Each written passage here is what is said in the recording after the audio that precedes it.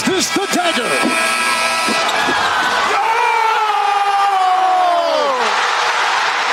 Illegal substitution, too many men on the field, Saskatchewan. Gizmo has a block and the sideline.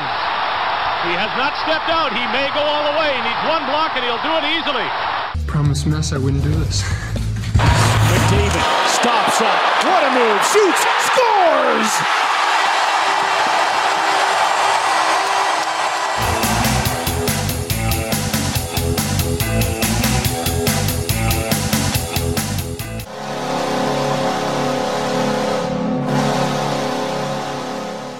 Hey, it's The Outsiders, brought to you by the Macintosh Group at Remax River City. It's podcast 56, and Robin Brownlee joins me, Bryn Griffiths.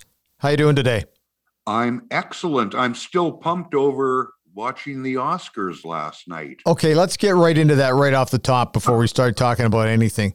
That is the worst telecast of an Oscar broadcast I've ever seen. I just couldn't believe, and people said to me, why would you waste 3 hours and 15 minutes watching it? And the answer is, I haven't got a clue. I didn't even want to turn over and watch two American NHL teams play last night. But I think sometimes I'm fascinated by the crash and burn. And to me, it was horrible. And the the memoriam piece where we're supposed to salute the people of the movie industry that have passed away in the last year and a bit. I didn't even have a chance to read the names, what they did, and even take a look at their picture. They went through it so fast.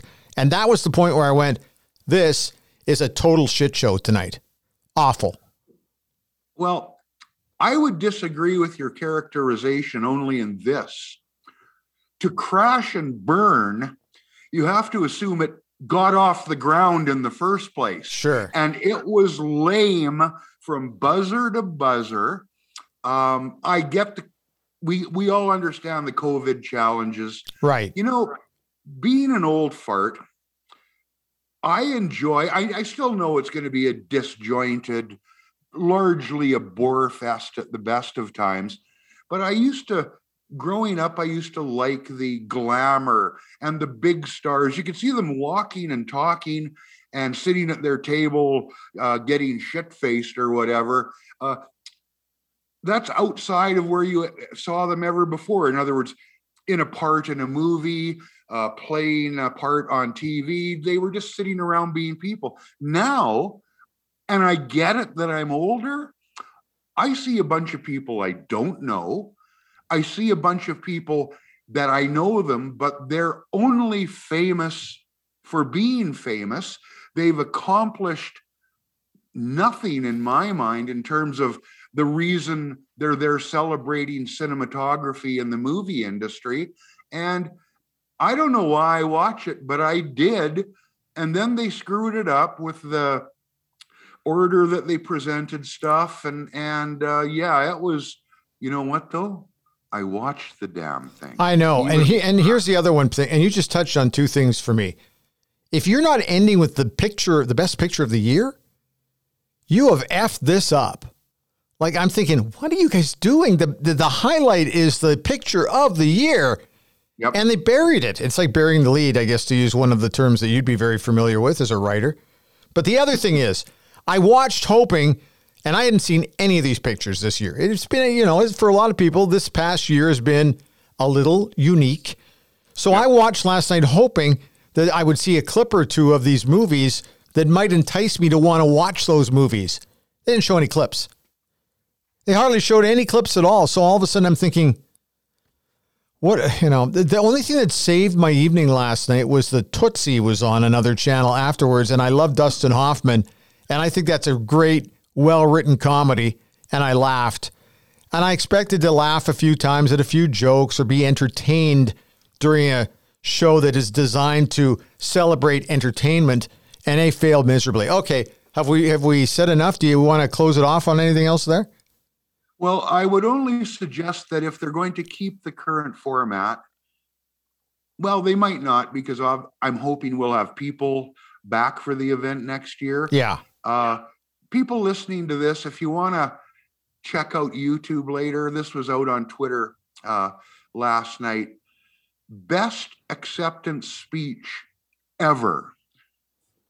Joe Pesci, supporting actor for Goodfellas. He walks up onto the stage, he leans into the microphone and he says, "Thank you, my privilege to be here," or something like that.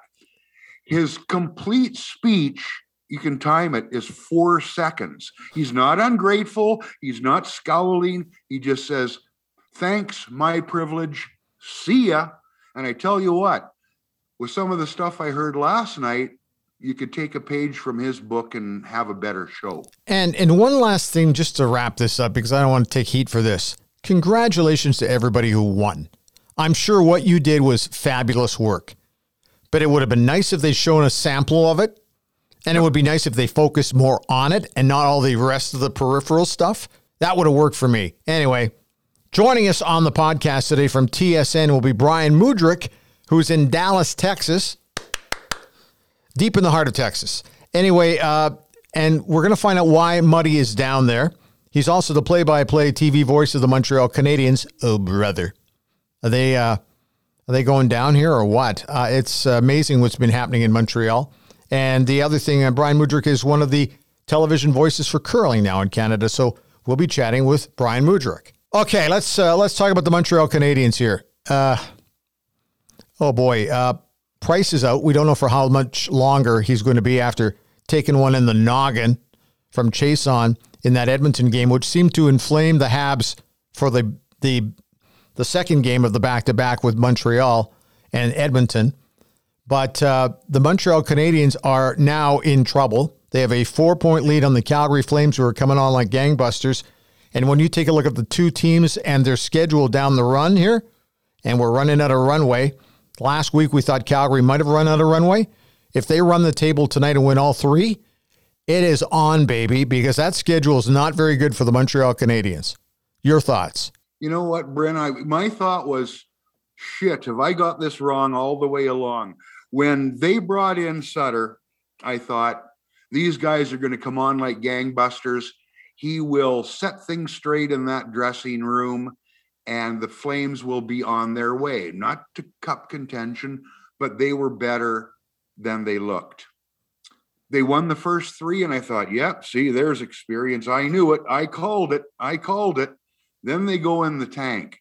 Now they're coming on. Now, I wouldn't say like gangbusters. They are, I think they're 5-5 in their last 10. They're in that neighborhood. They're only okay, but the problem is that the interesting factor is the Habs have floundered at the same time. And I would love to see a race there, because I tell you what, it would be interesting to see. Well, it would be interesting to have Calgary and Edmonton in the playoffs in the same year anyway. But yeah, it's tightening up, and there's still some runway left. And if I'm not mistaken, Bryn, let me have a look here. I think the Flames actually do they have a game or two in hand?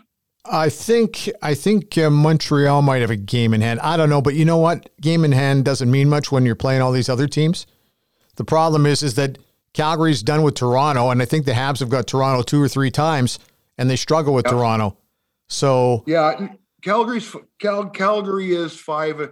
Calgary is 5-5 in their last 10. I just looked it up, so they're going better because they were struggling big time for a while. Montreal's without Price, they've got a problem. This is going to be long-term too, Bryn, because we know the Oilers have a couple games with the Winnipeg Jets this week, tonight, and again Wednesday.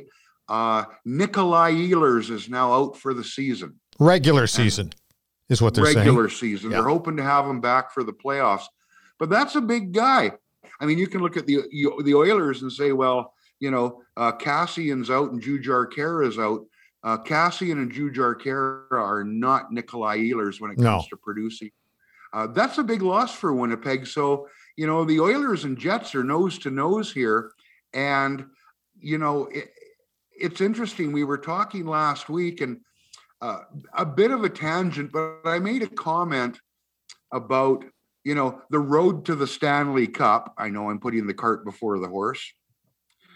for the Edmonton Oilers often led through Winnipeg. And what we could see in a second, third situation, regardless of where either team finishes, is that Winnipeg-Edmonton matchup. Every time the Oilers won a Stanley Cup, they had to beat Winnipeg in the playoffs.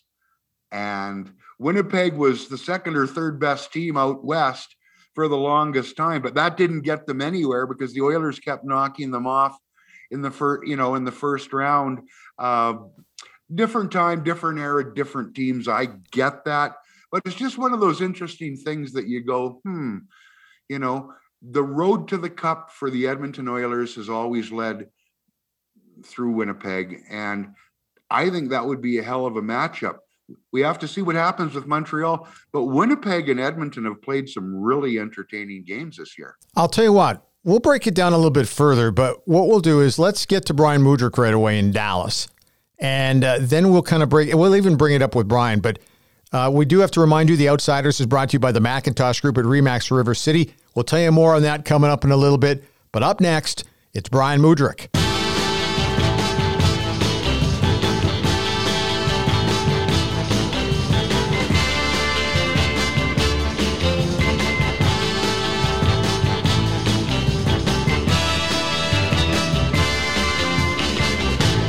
Okay, I know it's not exactly Dallas, Texas. It's a little north of there near Plano, but where exactly are you, Bryan Mudryk? I'm in heaven, pal, because I'm about to call one of my favorite tournaments. But location-wise, just north of Dallas, straight north. I'm in Frisco right now. Literally, I can see the Dallas Cowboys practice facility. So and the weather is great, and I'm excited for an awesome tournament. Okay, let's talk about the under-18 event that you're at. What are you expecting out of this event?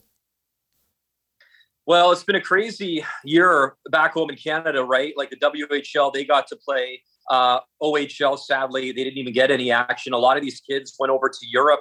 And the two guys I'm so excited to see is the 15-year-old Connor Bedard, who is a phenomenal young talent, not draft eligible until 2023, plays in Regina in the WHL. Talked to his head coach, Dave Struess, who was the assistant coach for Canada the last time we had this tournament in Sweden. He's just a phenomenal young man. Can't wait to see him play. He was fourth in WHL scoring as a 15-year-old. He played in Sweden to start with HV71. And, of course, another guy who's an underager is Shane Wright.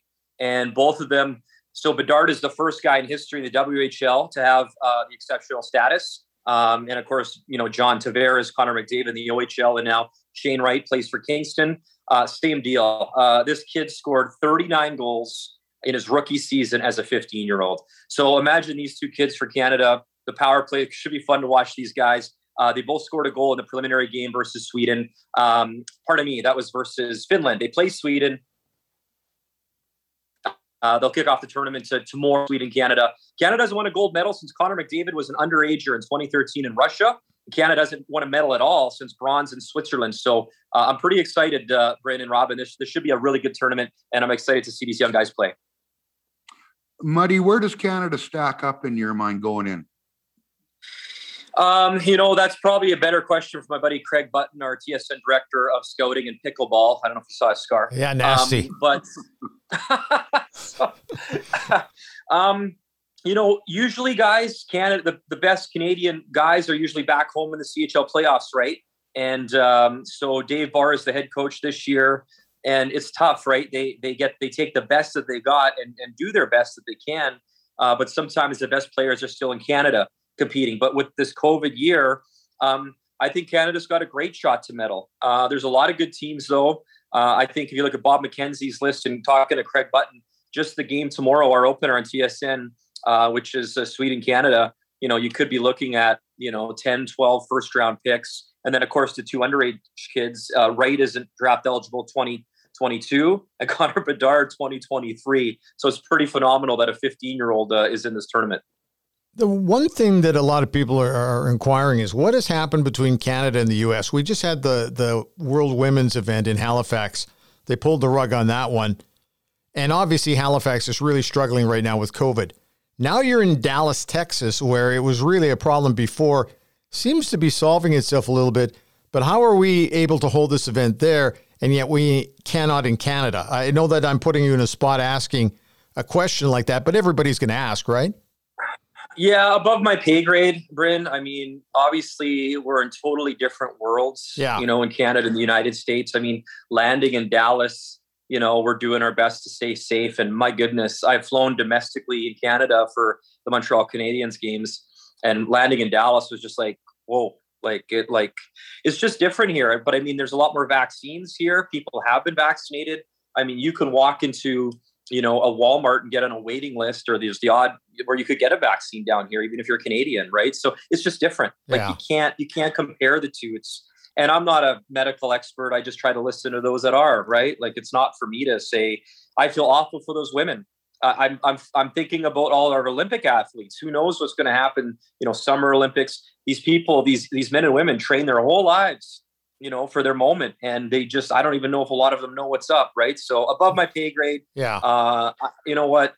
It's been a hard world for a lot of people, Bryn. And when I put on that headset, whether it was in the curling bubble in Calgary, whether it's a Montreal game, whether it's going to be here, when I can put on the headset, man, and it's time to call hockey, it's the most normal I feel. And it's the best part of my day. Muddy, it's above all our pay grades. I look at the situation in Tokyo. We're all sports guys. We all love to watch it. It's been the basis of our jobs for our adult lifetimes. I look at Tokyo, though, and I wonder, how do they pull this off? Given the way, we've just fumbled it one way or another, not to get into the political end of it. Numbers are getting worse in a lot of places, and one of them's Tokyo. How do you ask people to go over there and compete? I don't know, Rob, and I simply don't know. I mean, you'd have to ask, athletes to be going over there. All I can speak to that is just my heart goes out to all the athletes, especially obviously our Canadian athletes. Like, they have prepared, some of them their whole lives, and we all have family and friends affected differently. I have 2 young nephews who lost their dad a couple of years ago, and they love hockey. The oldest, Tegan, loves hockey, and it's like everyone's kind of losing a year, right? But we're all in it together, and it's I feel for a lot of people, man. I wish I had better answers for you, Robin. I used to hate the cliche, and Brad, you'll laugh too. The sport day by day, literally am day by day, and I literally seriously, because I can only control my attitude when I get up every day. Bryan, let's jump to what you have been doing with the Canadians. It's been different for everybody. Your take on the North Division, for starters, that's been a total one-off, no matter how long you've been around. We haven't seen this before. You're involved directly in that with the Canadians. Talk about the upside of it, and talk about the parts that haven't been so great in your books, because you're right in the middle of it. The hockey has been fabulous. I mean, I just was back home in Alberta. I called 2 games with the Oilers and the Habs. Man, that was a playoff feel. And I've said it a million times, guys. The Bell Center with 21,000 people, there's no greater office in the NHL. I'll never forget it for the rest of my life. The Habs home opener, we're walking over from the hotel to the Bell Center with MJ, and Quebec has the quarantine. Not only that, but they have the you have to be in bed by a certain time off the streets, curfew, right? The curfew. Thank you. And thanks, Bryn. And yeah, the curfew. So you're walking on and usually like a home opener, are you kidding? It's like thousands of people, the excitement, the energy. It was a ghost town. And then you walk out of the building after the game and there's not even any traffic. There's nothing. So, and for all of us that have, and you guys have done it for years too, when you were on the road or on the beat, like the fun is like the lobby bar drink after, or a glass of wine, or you're talking to the guys and the women from out of town that cover their teams and you shoot the breeze over a coffee and intermission. You guys, you do your temperature checks at the Bell Center. You got your glasses on, you got your mask, you do your thing, you scan your code, you go right to your booth, then you take your mask off, you're in your plexiglass, you get ready, you call the game, you put your stuff back on, you go to your hotel and you order Uber Eats, man. Like there is nothing, that part of it, it's not fun. Like it's travel's not fun. Like there's no fun of it. Again, and I say it, you put the headset on though, once you start calling the game, you try to bring your energy because like the fans bring it, man. Like even if it's a dud game or if it's a great game, And it's like the Edmonton Habs games we just had, the energy is amazing. And the game itself, you could feed off the crowd even as of what we do. And you just have to kind of generate that yourself. And these players, I don't care. I know they're paid very well. And I know they get to play a game for a living. But I'm telling you, that's not much of a life either, guys. Like, they're playing 4 games sometimes now in a week. Yeah. They are basically rink, practice, hotel, repeat. And for them, yeah, I get it. They're living the dream, but it's not like, I don't even call this living right now. We're sort of just slogging through it all together, aren't we? We're just sort of treading water, it feels like. And I'm not looking for sympathy, guys. Like, that's not what I mean by that. I just mean, it's hard. It's different. And I haven't seen people, guys, like coming down here, right? I had to get 2 COVID tests and sit in my hotel room because I was just scared sick that I'd get it, or heaven forbid, right? Like, you wanted to do all the right things. I don't want to jeopardize the TSN stuff or anyone on the plane, like, right? Like, you feel this obligation. So you sit in your hotel room and you just talk to friends, like, doing this is great. I feel like I'm talking to 2 old buddies from Alberta, right? So you fill your time, you do your best. But Robin, the hockey's been great. It's been awesome. I've never called a Leafs Habs game in my life. And it was awesome to finally call that one, original 6, right? So it's been fantastic. Like, from that perspective, it's just not the same. Let's talk about the 2 games in Edmonton, because the first one was about as intense playoff style as they come, and it just went the way it did. But we have the Carey Price episode that happens in that, and clearly Montreal picked up their game for the second game and used that to build off of. But that Price injury has really given the Habs a little bit of a different spin. All of a sudden, the Calgary Flames are now right back in the thick of it. Montreal's struggling a little bit. They come in with Jake Allen in the first game in Calgary. They come back with the kid in the second game. That's dangerous when you start to screw around with the goaltenders a little bit, because you get up here, up in the brain. Now they've got a huge game in Calgary on Monday tonight. But how do you view what's going on with the Habs here in just the last 5 to 10 days? It's been a bit of a circus, has it not? It's just the consistency, Bryn. And I think that if you talk to even Claude Julien before he got let go, and now it's on Dominic Ducharme, and he's got to be feeling a ton of pressure right now because, he's got the interim tag, but you'll remember Marc Bergevin came out and said, he's my guy. And, they're under the cap. So everyone's dying to see what Cole Caulfield can do, who, by the way, was an absolute stud for 2 years at the tournament I'm covering. Right. He tied Alex Ovechkin's single tournament goal scoring record with 14 in a tournament his last year. And that was in Sweden the last time we had this tournament. And Caulfield, the Habs need some scoring, right? And they need some help on the power play. And there's the kid they're dying to see, except the salary cap, the emergency call-ups, they're up against it. As for Carey Price, the Chiasson, I didn't see anything malicious originally. He was kind of coming through the crease and just caught Carey, right? And one of those plays, and you feel awful for Price, who has, history of that injury as well. And then, Corey Perry answered the bell, and, they were actually, I don't know if you, in the pregame, they were chatting right at the red line. So you knew something was going to go down there no matter what. Good on Corey Perry to answer the bell, the veteran guy. So to answer your question, Bryn, I don't know. I just feel they'll never use it as an excuse because everyone's doing it. But man, playing 4 games a week. I'm not a former NHL player, but it's got to be tough talking to guys that are and former players that I admire and guys I work with who were in the league with great careers. It's all of it. It's just none of it is normal. And they're going to have to find a way, if they win this game tonight, though, versus Calgary, all of a sudden, I think the ship is righted again. You'll lose, though, Bryn. Oh, yeah. Look out, baby. Look out. The beautiful thing about hockey in Montreal is the level of expectation. The bar is just so high. Don't tell us about being close. Don't tell us about we coulda, woulda, shoulda. And it's pressure, but it's also a wonderful part of that city's tradition. The Habs were favored by a fair number of the pundits, in other words, guys who sit in booths like you or people who write about them like me.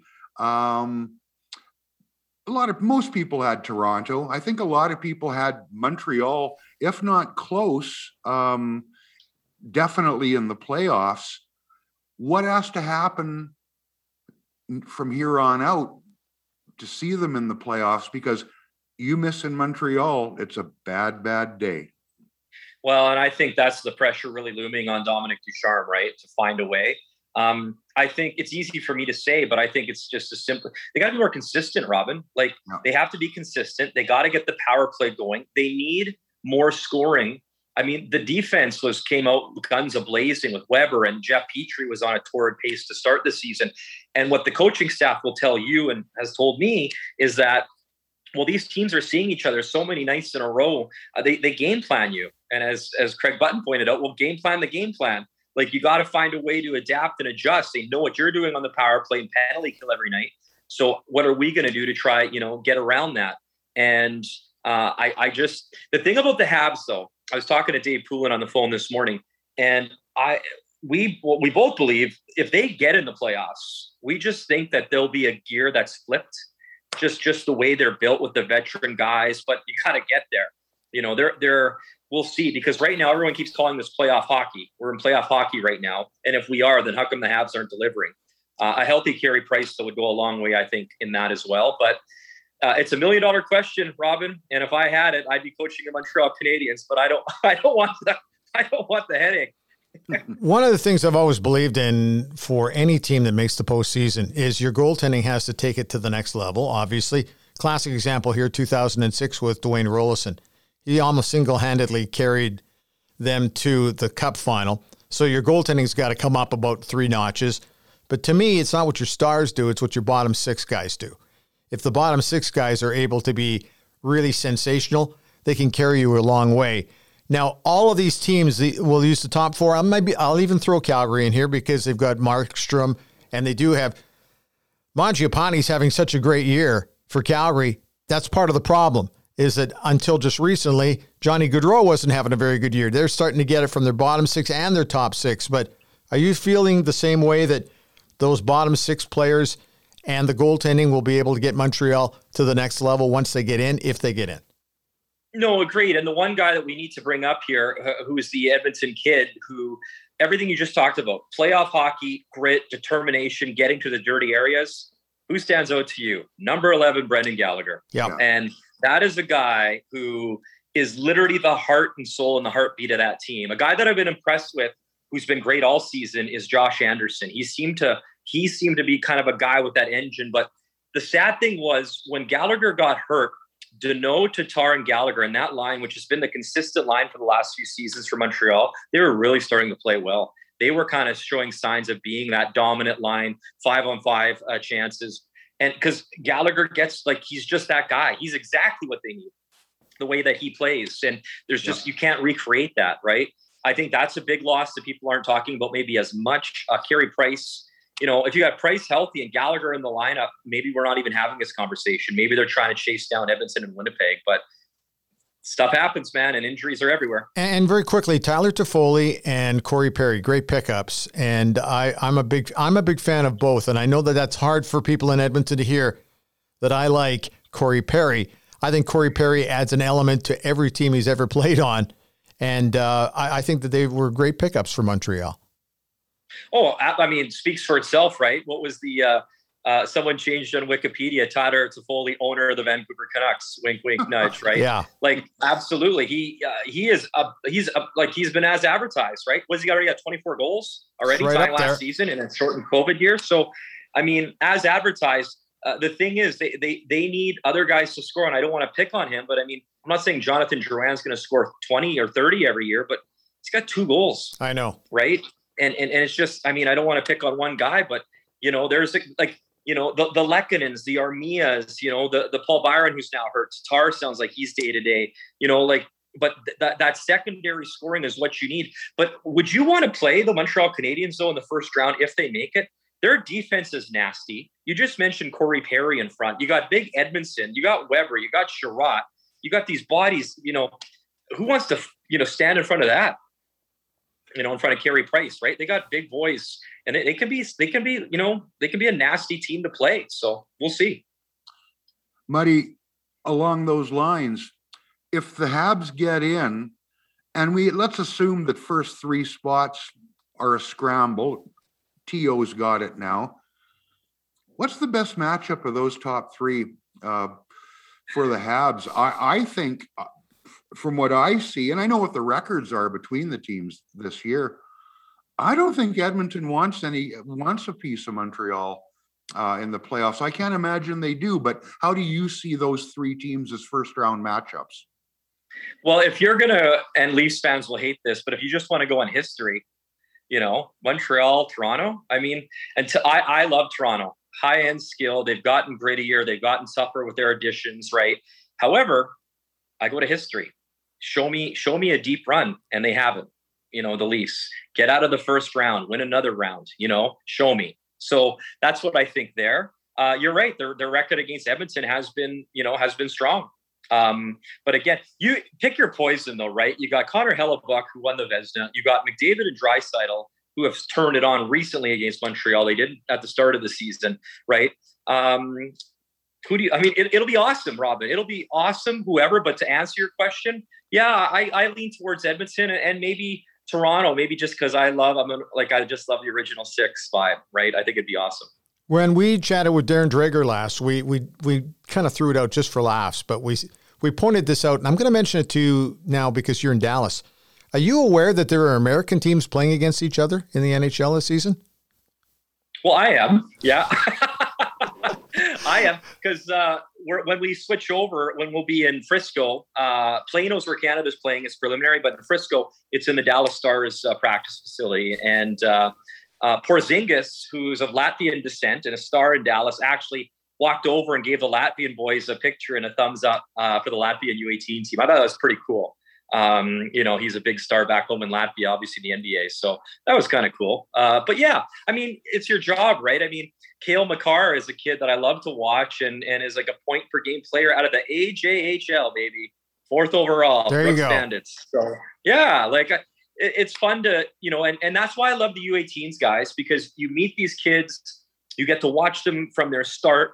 And then I'll never forget Matthew Barzal. I saw him in Zug 2015. That was a superstar tournament with Matthews and Aho and Laine. And it was, he sure was an underager for Switzerland that year. And, he wins Rookie of the Year. And you just you get to know these kids and watch them. And it's just great to see where they go and how they do, right? Hey, before we let you go, coming up on our next segment, we're going to play the Craig McTavish press conference from Switzerland. Have you seen that? I was there with him and we interviewed him, and they were apparently running around at 3 a.m. in their pajamas when they found out the ball dropped and they were going to get McDavid. So I remember the excitement, but I don't know if I know the specific interview you're talking about. Well, he was just interviewed by one of the local reporters in Switzerland after a playoff disaster, and he kind of turned on the reporter. If you get a chance to tune it in, we're going to play the audio coming up here in a little bit, because I know you will love it and you will laugh, because you were around here long enough to see how Mac T works.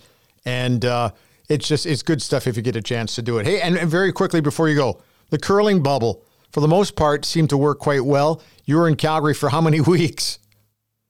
41 days. Oh. Wow. That's incredible. I rocked out. How did it go? I rocked out hard. How did it go for you, though, overall?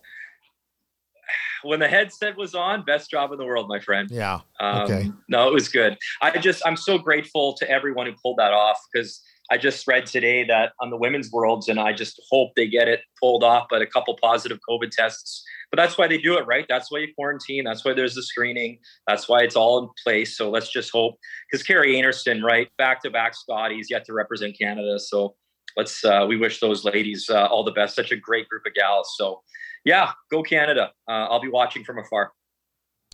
We're good. We got to let you go because you got work to do there, and you guys have got all the Team Canada games, or how many are you doing in this whole thing? Yeah. We're going to do the 4 Team Canada games. We're calling one additional Sweden Latvia game, and then we call 2 quarterfinals, the semifinals, the bronze, and the gold games. So I'm so excited, guys. It's one of my favorite tournaments of the year. I'm not just saying that. It's just so great to see these youngsters, and they haven't played, some of them, in a long time. Some of them went to Europe to try get some action in. But I'm pumped up.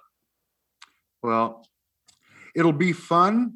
I know you can't go through the usual hijinks in Dallas, because there are a few good spots in Dallas, yes, if you've ever been there. But have fun. stay safe, and hopefully as the weather warms up and we ease into May and June, we start to approach something that we used to call normal again. That would be a lot of fun too. Thumbs up to that, Robin. I can't wait. Hey, thanks, Muddy. It's great to see you once again, and we'll talk again soon. Great to see you guys. Thanks for finding the time today. We really appreciate it. Yeah, of course. For you guys, anytime.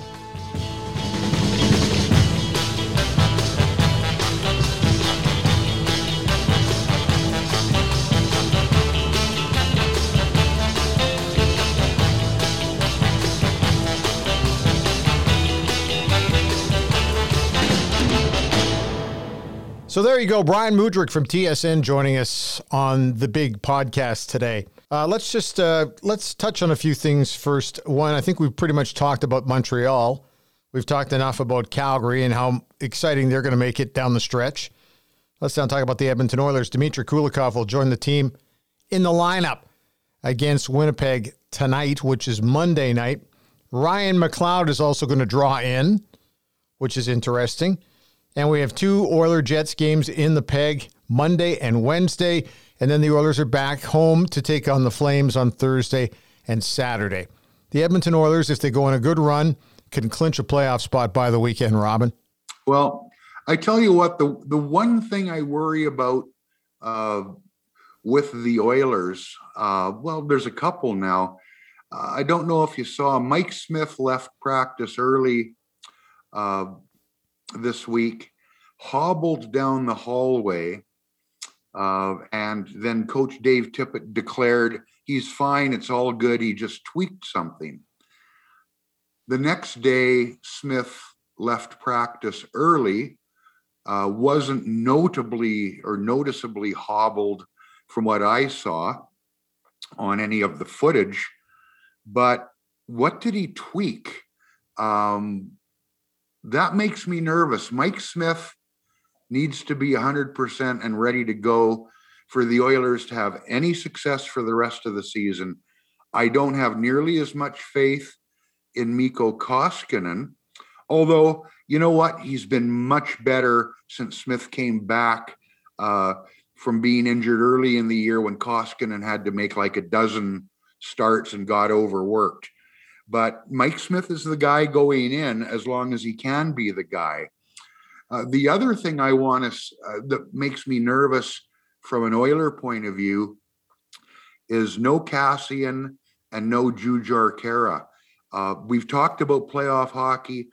Playoff hockey is tougher hockey. It's more physical hockey. We saw that with Montreal. I believe teams can play team tough. I don't think you need a big, tough guy. Khaira doesn't rate as that, and neither does Cassian in the old sense of the word. Right. Skate off the bench, beat the shit out of somebody, and even things up or send a message. But they're both big physical players. And while the Oilers can compete and get their battle level higher, if you're playing a team with the same battle level and they're bigger, the big guy wins. And your deeper, little guys, and deeper, Robin, right? That bottom 6 has got to come through for you in the postseason. I mean, Josh Archibald, I watched that little guy play. God love him. He doesn't back down from anybody. He's not a big player. Kyler Yamamoto, they call him the Honey Badger. He doesn't back away. He doesn't so much run over people, but he sticks his nose in there. But let's be honest, when you're talking a playoff stretch drive and then playoffs, asking little guys to play like that night in and night out is a big ask. And the Oilers are a little light when it comes to big physical players right now. And that would be my concern for them, along with Mike Smith's health. Before we go, and I'm losing power on you here on my Zoom chat with you, I want to get this in fast. Craig McTavish, and we brought this up with Bryan Mudryk a couple seconds ago. Craig McTavish got a little defensive in a post-game press conference with a reporter. I'm going to play it for everybody here. You can hear Mac T's mood change. And, Robin, I'm going to ask you if the reporter was asking questions the right way, because I don't think he was, but here it is, okay? Craig McTavish, before the game you said today you need the best hockey, the best offensive. hockey from your team. Why was that lacking today? Yeah, we just didn't have it today. We started off, I thought, decently, and then we, I don't know whether we got tight. We didn't look like we were comfortable playing in a close game, and took some chances, and they capitalized. I mean, I give them a lot of credit. They played very, very well structurally and didn't give us much. If we talk if we look at the whole series, why was Saturday so much better over the series? Why was what? Why was Zurich so much better over the whole series? Oh, I thought it was a close series. But you had 3 games with 0 goals. Yeah, well, I know that, but we did win 2 games, and they were pretty close, and it was 6 games, and you want to try and pile it on now, I guess. But no. Yeah, it's disappointing when you lose. Yeah. Always appreciate guys like you who can point out all the shortcomings at this stage of the when the series is over. So appreciate that. No, I want to be respectful, so I'm asking you. I think Lausanne did a really good season. I thought going into the series that's going to be a tight series. From my sense of view, it wasn't that tight in the end. Yeah, well, okay, well, maybe I should be asking you the questions. All right, let's do a last question. If we look into the future for next season, did you talk with Peter about your future? Hey, we just lost the game. We'll figure that all out in the next week or month. All right. Thank you very much. All right. That you took your time. All right. So there's Craig McTavish getting very, very defensive towards the end. One, I hate it when reporters state their opinion before they ask a question. This guy did that on every question. The other thing, too, is that the moment Max says, well, maybe I should be asking you the questions, I, as a reporter, would probably pull back a little bit. This guy, to his credit or not, suggests that, have you talked to the owner, I'm assuming, about your future with the club? And I'm thinking, wow, that was just an absolute shit show of an interview right there. But I found it quite entertaining. You know what? I've walked in those shoes, Bryn. You're looking for something. You're doing a piece. Obviously, this after a disappointing loss is, you're trying to get as much as you can. If you can read Mac T, and this guy didn't have a read on him. Over the course of several years, it didn't take me long to figure it out. I called it the other day when I first saw it. Mac T is the master of the slow burn. You won't see him freak out on anybody. You can go through all his interviews. He gave a friend of ours, Ryan Rashog, a little shot when he didn't like his questions in a hallway. I think it was in Minnesota. That line that now serves as part of his intro on when he does radio spots. Is that your mandate? Like he thought Ryan was looking for something negative. Hey, Mac T's as competitive as they get. We used to think about Kevin Lowe like that. Oh yeah, and it's certainly true. But Mac T, a little further under the surface, is the same. And I could see him getting wound up there. This guy obviously couldn't, so he kept pushing. It's his job to ask questions. The last one about the future within minutes of a very disappointing end of a game and a season, I believe, is probably not the time to ask it. But, hey, he gave it a shot and he got what he got. There's no garbage bag day. Like, I wouldn't even ask that until after a garbage bag day, let alone after a tough loss. I just thought it was quite entertaining, and we've seen that show before. Yep. And to me, it's always entertaining to watch. But I was told at a very early age, my opinion in the question is not important. Just ask the question. And you know who taught me that? Cam Cole. There you go. Cam Cole was the guy who said, Bryn, just ask the question. And it's hard to do. Okay, so that's enough about Craig McTavish. Can we talk about one thing quick that I've been thinking a lot about in the last 7 days? The Canadian Football League now say they're going to have a schedule, and they have one, and they say that they would like to start playing by the end of July, early August. Are you buying this? Well, I don't know if I'm buying it, Bryn. I think the proposed start is August 5th. 14 games. Grey Cup, December 12th in Hamilton. Beautiful. You know what? that's a problematic timeline for a lot of reasons.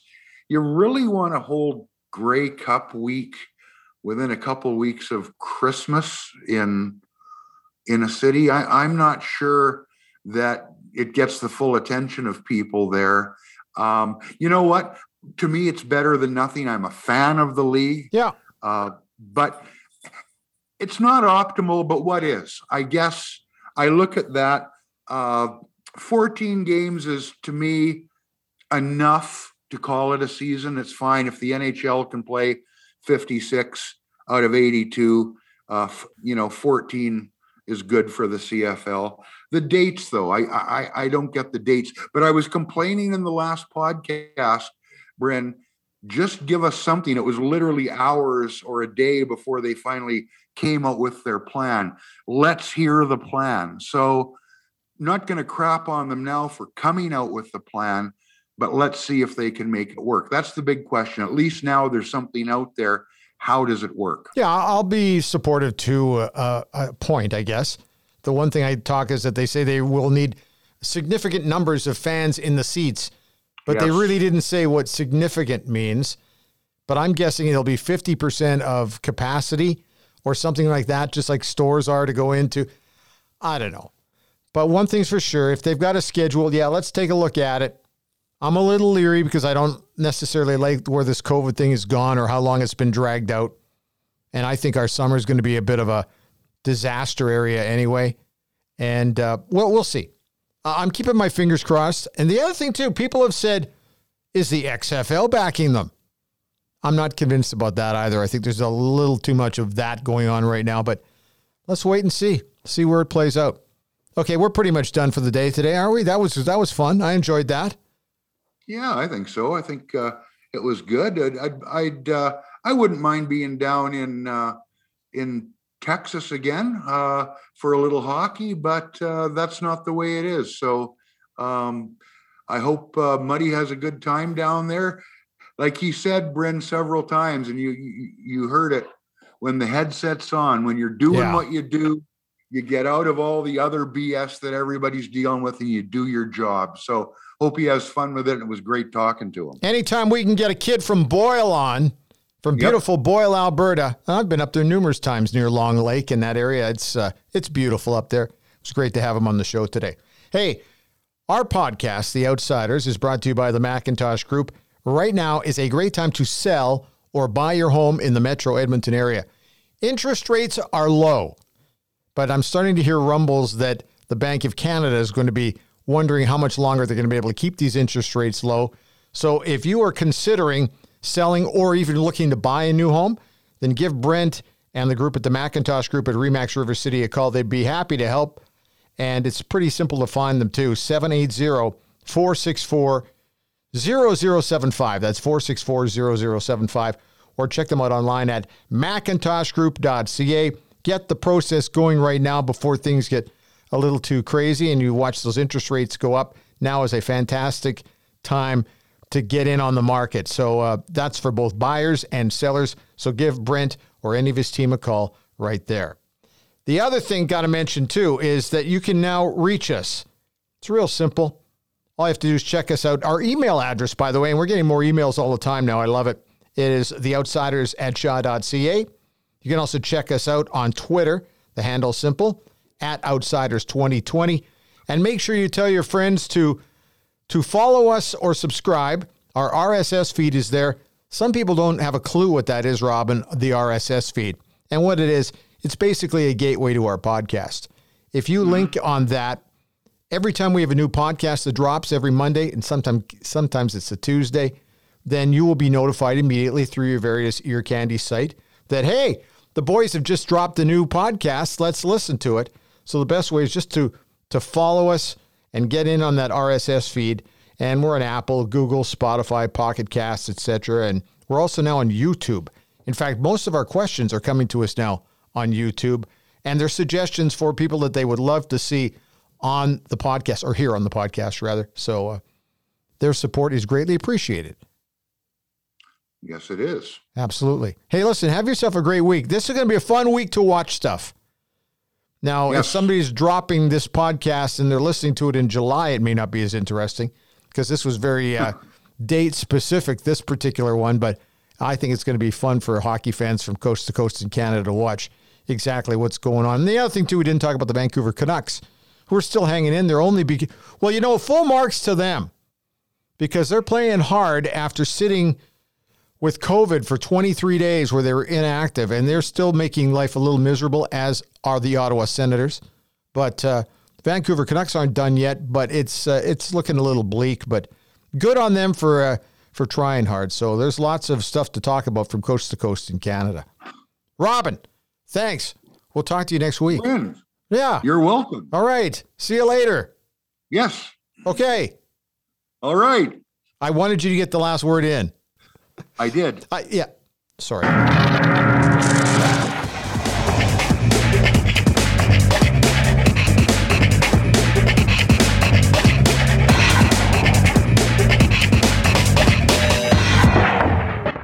Bye-bye, boys. Have fun storming the castle.